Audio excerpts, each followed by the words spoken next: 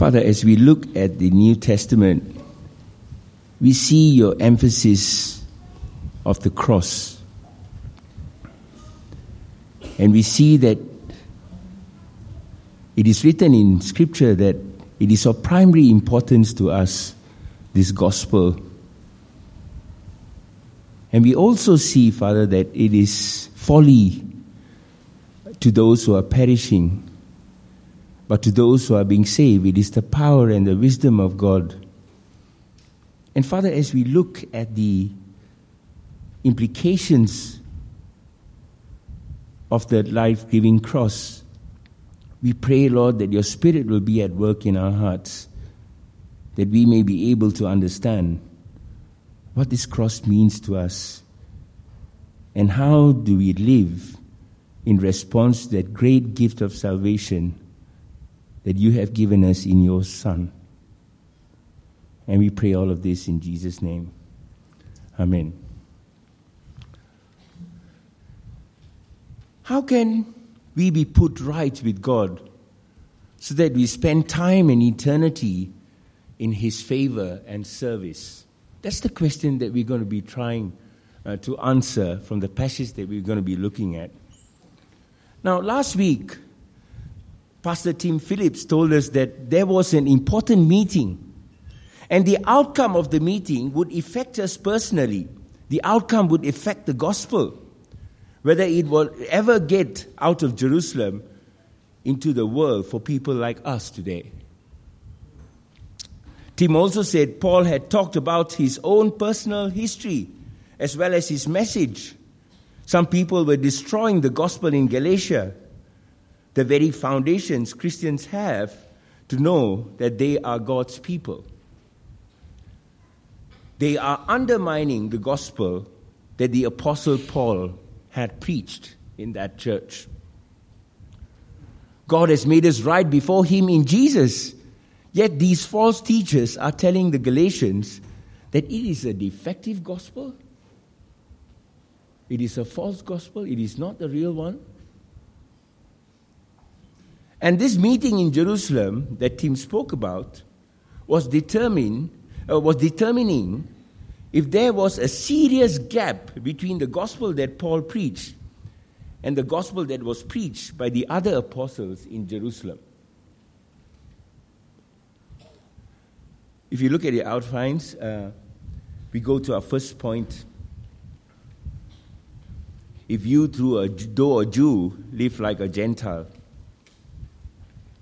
In our passage today, we see Paul opposing Peter for something that he had done.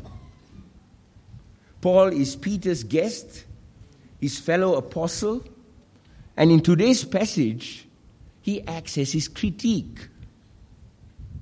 He's being under criticism.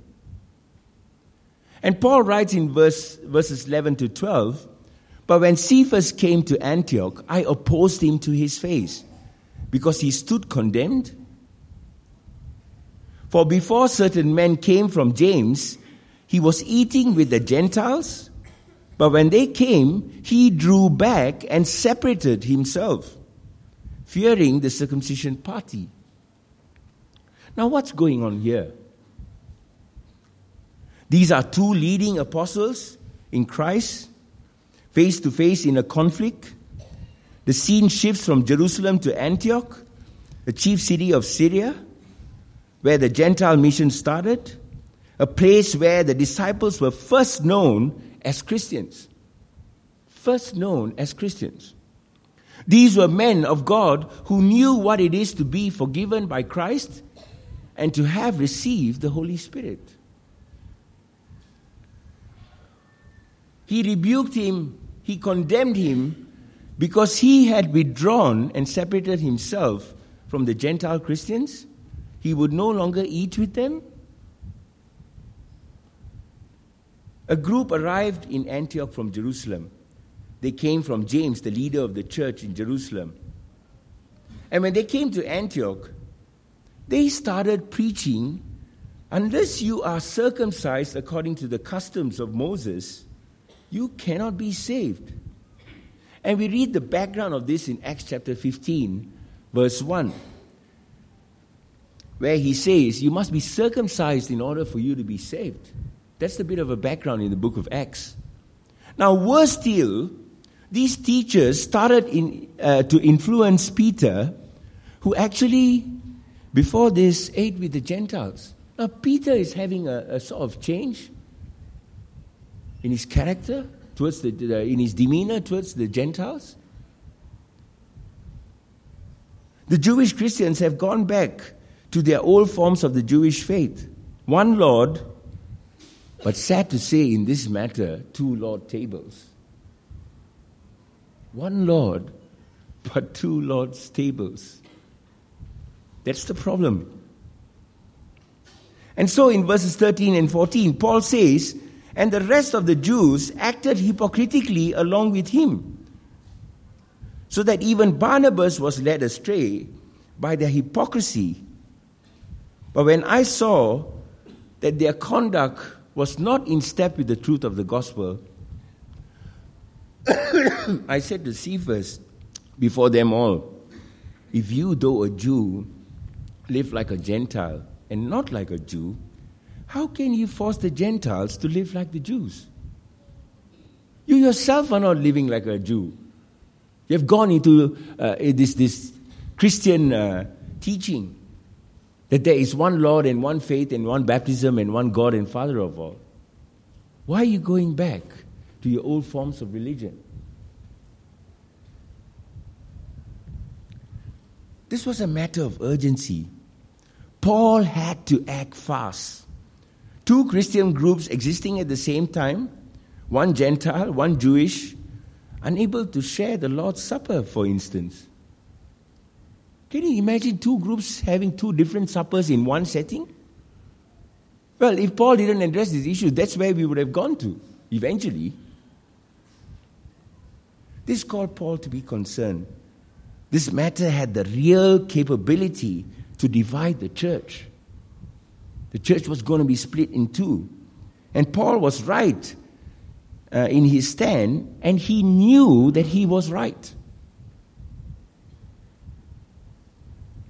Peter was guilty of hypocrisy. He had been living as a Gentile, not observing food laws, but he is now requiring Gentile Christians to observe Jewish table regulations if they wanted to eat with him. Do you see what's going on here? Something like this, a false doctrine like this, would undermine the gospel. With this principle, justification would be based on the works of the law and not by faith. Our next point. What does it mean for us to be crucified with Christ? What is that language? What does that term mean, to be crucified with Christ? We see it so often. What does it mean? Now, to make his argument stronger, from verses 15 to 21, Paul goes into the most important doctrine that teaches us how sinful and wretched creatures like us become right with a holy God. Not because of what we have done, not because of our works, certainly not that, but through the act of trust in Jesus Christ and his redemptive work on our behalf on that cross. Paul's explanation is a contrast between the Judaizers' doctrine of justification by works of the law and the apostles' doctrine of justification by faith. That's the contrast here. He tears down one to build the other. And in verses 15 to 16, he says, we ourselves are Jewish by birth and not Gentile sinners. Yet we know that a person is not justified by works of the law, but through faith in Jesus Christ. So we also have believed in Christ Jesus in order to be justified by faith in Christ, and not by works of the law. Because by works of the law, no one will be justified. The law here means all of God's commandments and the works of the law acts done in obedience to their requirements. The Jews supposed that they could be crucified by keeping they could be justified by keeping the law. So did the Judaizers, who professed to believe in Jesus Christ, but wanted everybody at the same time to follow the law of Moses. There was this gospel plus. And in all of the New Testament, we cannot find something called a gospel plus. The gospel of Christ is sufficient, it's exhaustive, and it is certainly necessary for your salvation. You don't have the gospel plus something equals salvation. That equation does not work in the New Testament. We don't have gospel pluses. We only have one gospel, and that is the gospel of the Lord Jesus Christ. In Romans 10, Paul describes them as seeking their own righteousness. What righteousness are the Jews actually talking about? There is no such thing as righteous before God based on your own works. It is an impossible doctrine. You cannot, your righteousness, according to Isaiah, are like filthy rags. That's what our righteousness actually are. You can't be saved with your own righteousness because we are fallen creatures. Sin presupposes a person's life when he is not saved.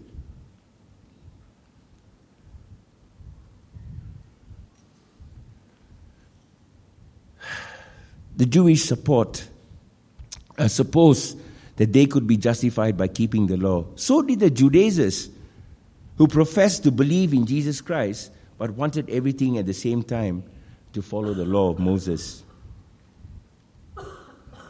And Paul goes on to tell us the arguments which his critics use to try to overthrow his doctrine, and the argument he used to overthrow their doctrine and to establish the real one.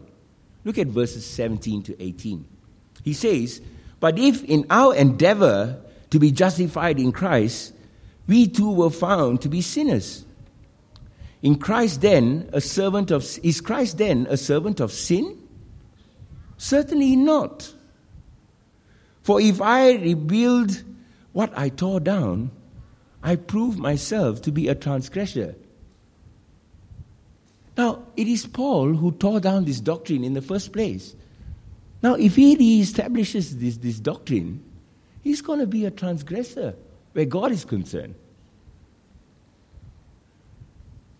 Now, the people who were going against Paul were actually saying his doctrine of justification by faith in Christ, only apart from the works of the law, is highly dangerous. I'll tell you why.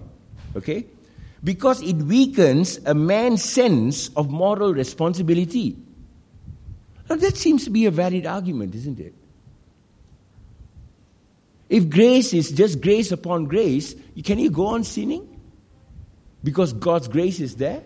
That's a pretty important argument in the New Testament. If God's grace, if we are recipients of God's grace, do we go on sinning because we are recipients of God's grace? Or because we are recipients of God's grace, we live in a manner that is in response to that grace, that gift? What is it?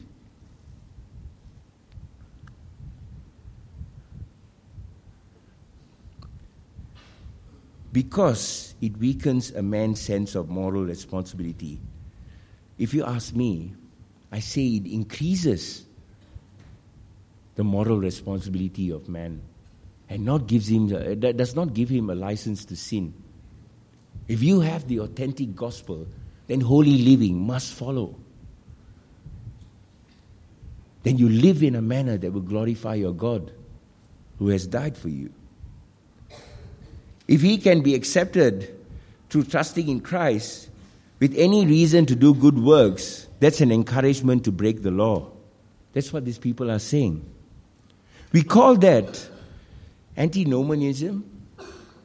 And it's a kind of a false teaching creeping into the church, and it's very relevant because we have this guised antinomianism in our present time, in the 21st century. We have Christians who are claiming to be recipients of grace, but go on sinning. There is no difference between the old life and the new.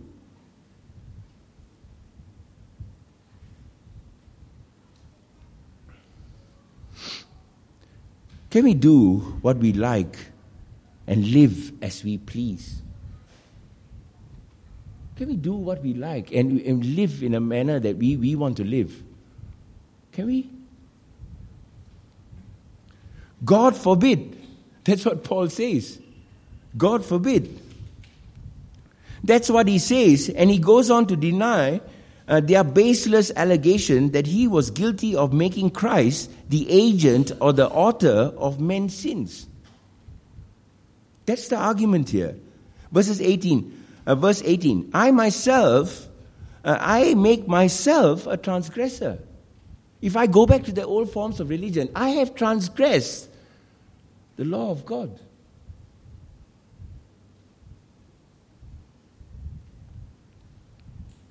Someone who is united with Christ throws off the old self and puts on the new. The changes for somebody who is justified is now brought out by Paul. Look at verses 19 to 20. For through the law I died to the law, so that I might live to God. I have been crucified with Christ. It is no longer I who live, but Christ who lives in me. And the life I now live in the flesh, I live by faith in the Son of God, who loved me and gave himself for me. The law's demands of death was satisfied in the death of Christ. We are united with Christ in his sin-bearing death. We are reconciled. Our sinful past has been blotted out. We have risen to a new life, and we live this new life through faith in Christ. In a sense, it is not we who live this life at all, but it is Christ who lives it in us. And when he lives in us, he gives us a new desire to pursue holiness. If you have the real gospel, holiness is something you would desire. Certainly not having the real gospel as a license to sin even more. The paradigm works the other way around. It's an impetus. It's your motive to be holy before God. And not the license to sin even more. We see that when we come to Christ, we become more and more like Christ. Now, what is that? Certainly not a license to sin more.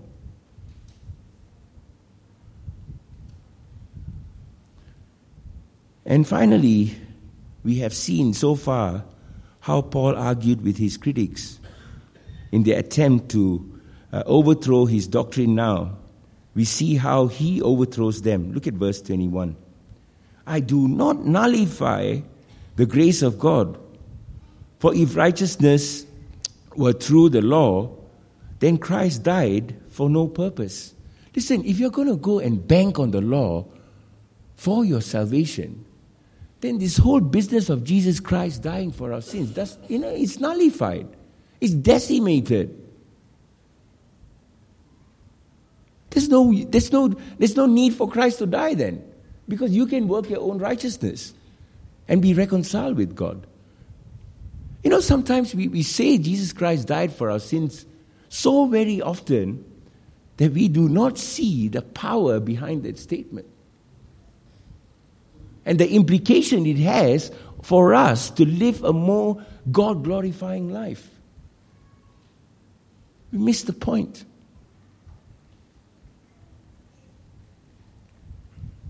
The two most foundational truths are this for the Christian.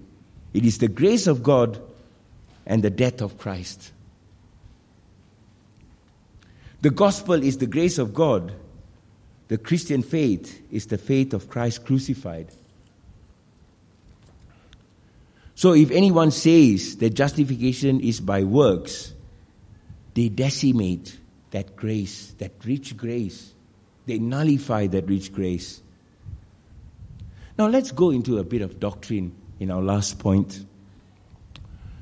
What is this doctrine of justification by faith all about? How can anyone be right with God?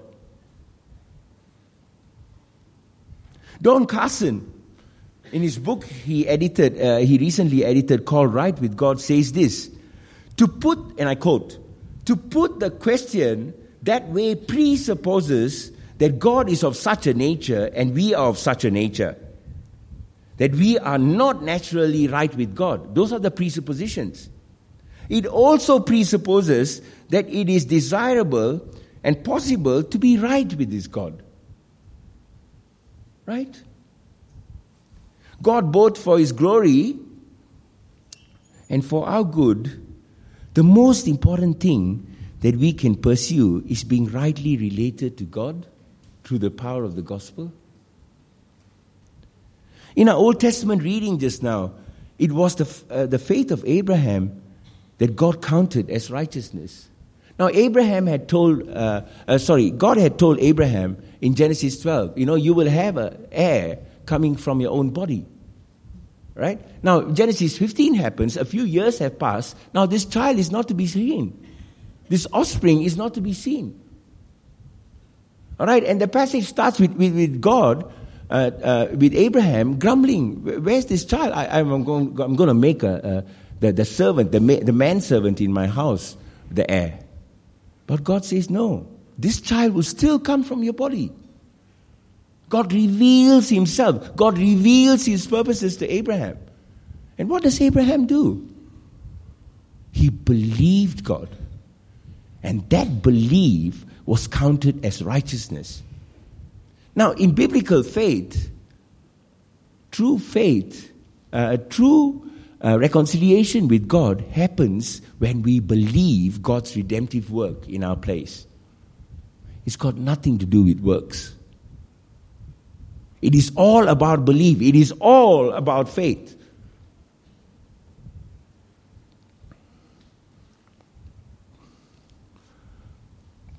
A day is coming soon in which God, in His judgment, will punish all who have broken His laws.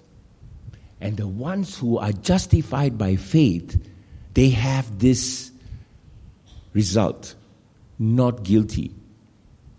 That's the judgment call. Why not guilty? Because we are reconciled with God through the redemptive work of His Son. That is the verdict for people like us who believe in Jesus. Not guilty. And if you don't believe in Jesus, God's judgment remains on you. God's judgment remains on you. The Gentile was a sinner because he did not have the law and hence did not conform to it. And since righteousness was obedience to the Jewish law, Gentiles were excluded from the very possibility of being justified. And that led to Jewish boasting in religious achievements. Can you see what's happening here in the background? We have Jews who have thousands of years being called the people of God as a legacy, as a covenant people of God. And now you have Gentiles being grafted into that same tree. But the Jews are not giving them any face in that church. And they're just holding on to the identity of being God's people when actually they failed. They failed miserably. To trust in Jesus and to be united in Him is to begin altogether a new life. If we are in Christ, we are justified. We find that we have actually died and risen with Him. Remember the two guys that went to the temple in Luke 18:9-14? Remember that story? The two guys who went and prayed in the temple. One was a Pharisee. And what did the Pharisee say? I am not like other men, extortioners, unjust, adulterous, or even like this tax collector. He was so full of himself, isn't it? He was so full of his own works. He did A, B, C, D, and E for God. But you know what? In the end of the day, it doesn't really matter to God. It didn't really matter to God at all. Now listen to the second man, all right? He went there. He couldn't even raise his head to look up. That was how shameful he was for his sin. And we see in that passage, who went back justified? Who went back justified? Not the A, B, C, D, and E.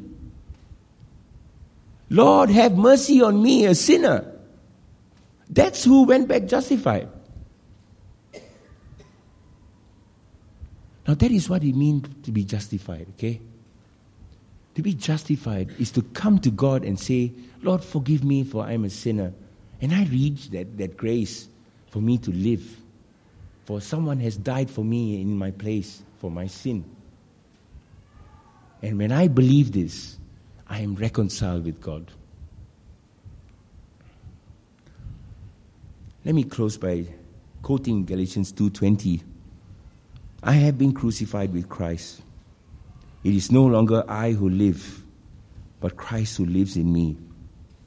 And the life I now live in the flesh, I live by faith in the Son of God who loved me and gave himself for me. Let us pray. Lord, we live in a Christian world where there's so many enemies of the gospel, even within the church. And most often than not, we see that these enemies always try and alter the theological implications of the gospel. Thank you for your word, Lord. Thank you for your revelation to us, to show us this morning that there are no gospel pluses. There's only one gospel, and that it is Jesus Christ and him crucified for our sins. And help us to remember this, Lord, as we come across all the false teaching that one can ever come across in the 21st century. And we pray all of this in Jesus' name. Amen.